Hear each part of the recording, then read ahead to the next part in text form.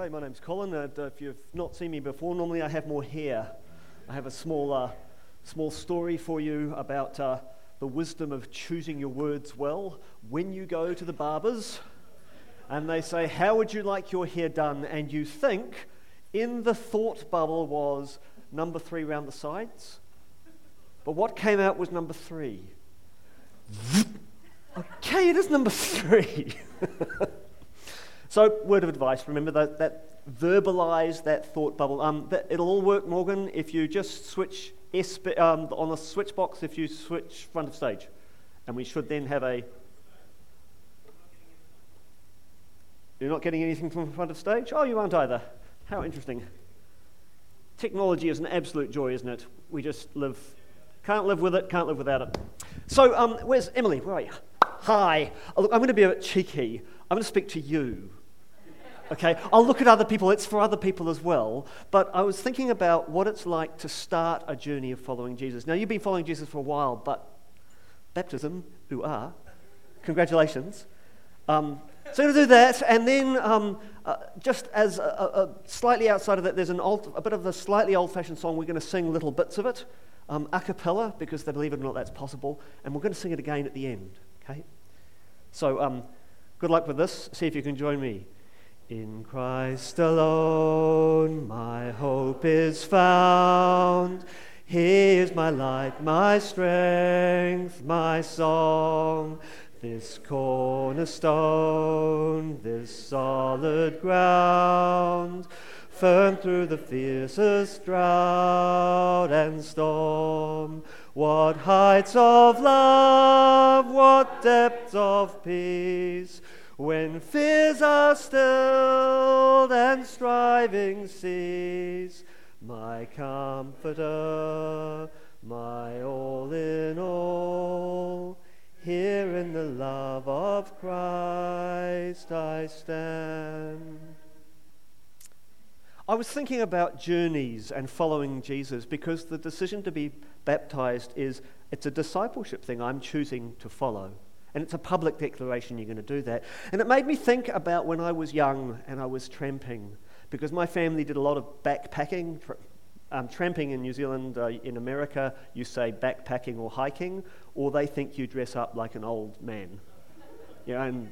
So don't use that language. I was tramping from when I was knee-high to a grasshopper. There's a famous family legend for me. We bumped into an old person in Switzerland, and at the beginning of the day, we were walking, and he met us again at the end of the day, and he looked at me, and apparently he said, "Much walkum young'un," which doesn't make sense to me, because that would make me sound like he was some kind of Indian person. A lot of my young life was tramping, and I still remember the first time I went on a kind of youth group tramp, and the shock. The first stop at lunchtime, the backpacks opened and my eyes just got bigger and bigger and bigger.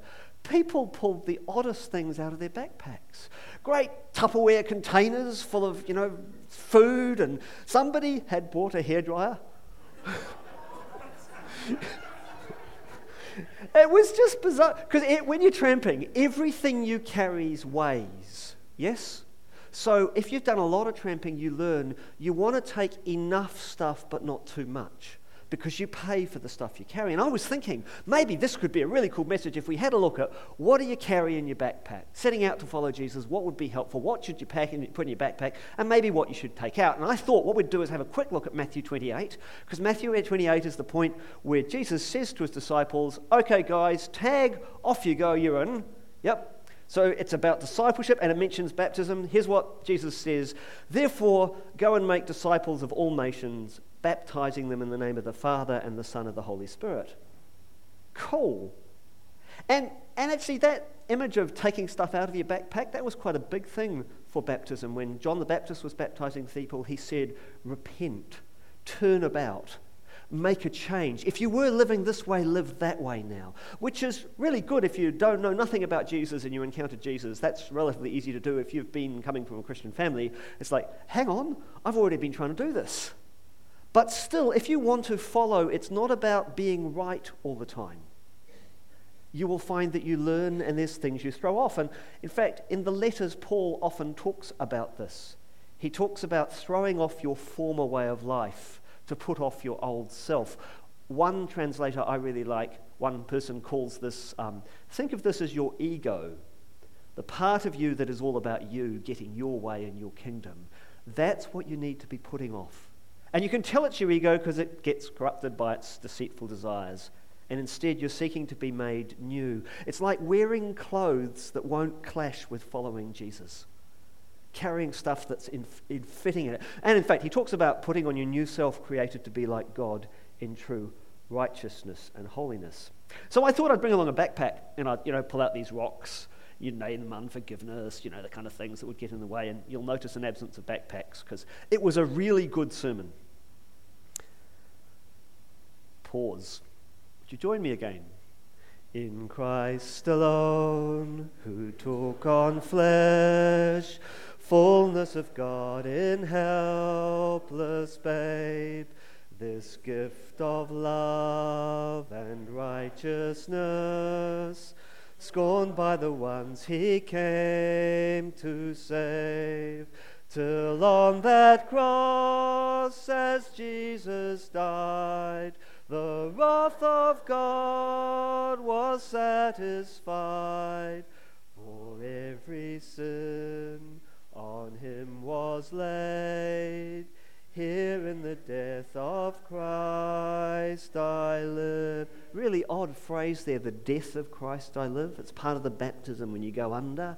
It's like you are supposed to be drowning your old self. And then you are raised. That's the symbolism of it. So I thought I would ask the question, what did Jesus say to put in your bags? But actually the passage doesn't want to answer that. I got it wrong. What the passage starts off as tells us what's in the disciples' bags. There they are. They're up on the top of a mountain, and mountains are significant places. That's where Moses gets the tablets. That's where all this sort of stuff happens in mountains. They're up on the top of the mountain. Here we are. The 11 disciples went to Galilee, to the mountain where Jesus had told them to go. And when they saw him, they worshipped him, but some doubted. Now, if you've got a Bible handy, you might want to look up Matthew 28, because there's some odd things in it. What have they got in their bags? Well, for a start off, how many disciples are there? How many disciples are there? There's someone missing. The first thing this tells us is there is a hint of failure, something having gone desperately wrong. There should be 12. There are 12 tribes. There are 12 people on... No, I don't know how many people on a rugby team. 13? See, just like you know that, they expect 12. It's just wound into them. To say to 11, it grates. Yeah, no, and you're shaking your head because Colin and rugby go together like that. It just doesn't happen. Okay. The first thing that hits them is this thing. There is this thing of, in their bags is this sense of failure. Someone is missing. Someone has died tragically. They betrayed Jesus, and it's present. And you know that because Matthew mentions it. He points out, he could have just said disciples. They up the mountain. The second thing in their bag is where Jesus had told them to go. They are being obedient. Great thing for a follower of Jesus. Jesus said it, so I'm going to have a crack at it.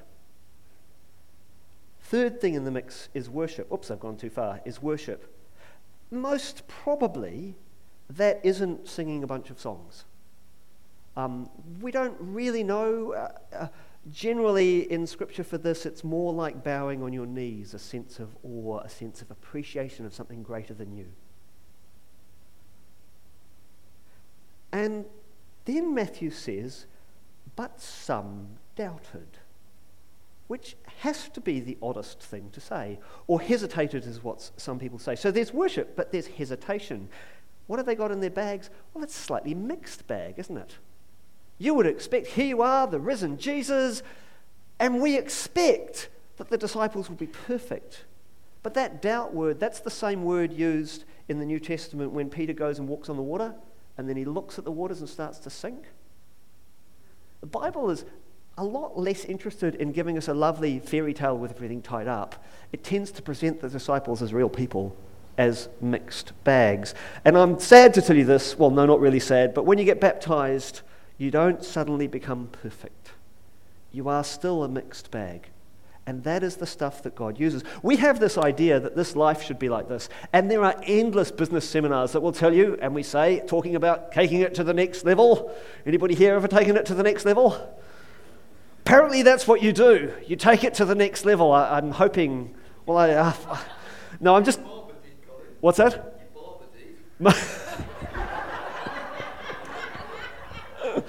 Took it to the next level, and I learned, absolutely, well said.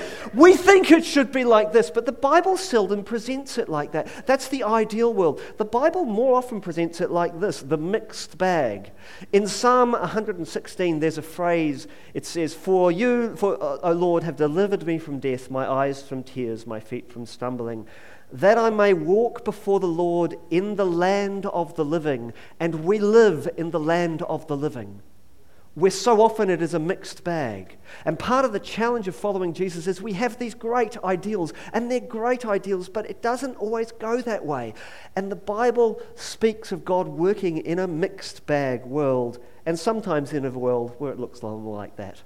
There may be times in your life where you go, next level, you got to be kidding. All I can see is a mess. That's often how the disciples are presented. So with that in mind, another verse.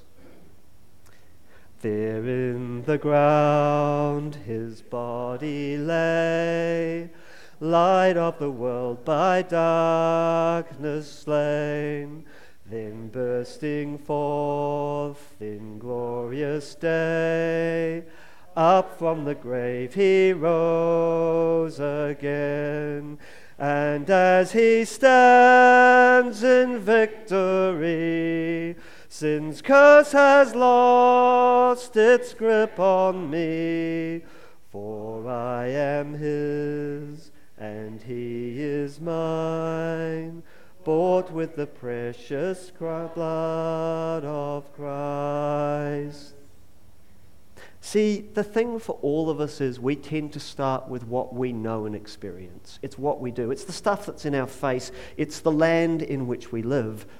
But our worlds are often more mixed bags. I'd like to tell you a side, I've got time for just a quick side story. A long time ago in an island far, far away, yes, that's the North Island. When I was in my late 20s, I was into whitewater kayaking. And there's a place, Anawhenua. Anyone been to Anawhenua? Any bells? No? Okay. It's a waterfall. It's about 30, 40 feet high, and you could kayak off it. And so you drop 30, 40 feet, which is a bit of a thrill. And those days it's really safe. You can't do it anymore. Apparently bits of the ledge have broken off, so now if you did it, you'd not be well. So a bunch of us went to this, and I paddled over it frontwards, and that was kind of fun. And I did it again. It was kind of fun, a bit bored, so we did it backwards. That was a bit more scary because you can't see the cliff coming. And I watched, and a bunch of other people jumped off this 30, 40-foot waterfall, and I thought, wow, I've never done that. I could try this, and we knew it was safe. We knew that there were no rocks in the water below. So I thought, I'll give it a go. And I went up to the overhead, and I stood up there, and I thought, I'm going to count down from 5. 5, 4, 3, 2, 1, 1, 1, 1, 1. Because there's something about stepping off an overhang into nothingness that is just, well, I was up there 20 minutes trying to psych myself into stepping off this thing. By the way, don't try this at home, or in fact at Anawhenua. I do not recommend this. Finally, I was so disgusted with myself for waiting up on the edge of the cliff that I went down to my kayak, I put on my helmet and my life jacket, got myself dressed up, because in my history of jumping off tall things into water, there is a considerable number of loud, resounding slaps and belly flops. You know that moment when you hit the water and you're completely paralyzed and you can't breathe because you've gone, yeah, I've done that a few times. It's not much fun, and that was my fear. And yes, I did jump off. That was faith, and that is often the kind of faith we have, mixed bag faith. Some of you will just jump off, you'll be fine, but it's often a mixed bag. Back to Matthew 28. Turns out, Jesus is less interested in this case with what is in our bags. He's interested in us knowing what's in his bag. Then Jesus came to them and said, all authority in heaven and earth has been given to me. Therefore, because of that, go and make disciples of all nations, baptizing them in the name of the Father and of the Son and the Holy Spirit, and teaching them to obey everything I've commanded you. And surely I am with you always to the very end of the age. He's got two things in there. One is telling us there's a task. Make disciples of all nations. The scholars say the go, could be better translated as you go. Could you shoot down to the local dairy and get us a bottle of milk? And as you go, could you make disciples? Do it as part of your life. On your way, make disciples and teach them all my ways. Emily, on your way, make disciples. Teach them all of Jesus' ways. That's what it is to grow disciples. Learning a good way of living, that's what everything I have commanded you is about. But there's another question in there. What's in Jesus' bag? Well, it's a bit tacky, I know. But for those of us who've watched the Blues Brothers, I have a Jesus briefcase. What is in Jesus' bag? All. We tend to think that because we're thinking about our lives, we tend to think it's all about my stuff. Maybe I've got stuff happening in my family or school or wherever. Is that fallen out now? No, it's still there. Yep. Hill-wise. My work, bits and pieces, and the messy stuff, we tend to think that God isn't in charge there because that's not what we see.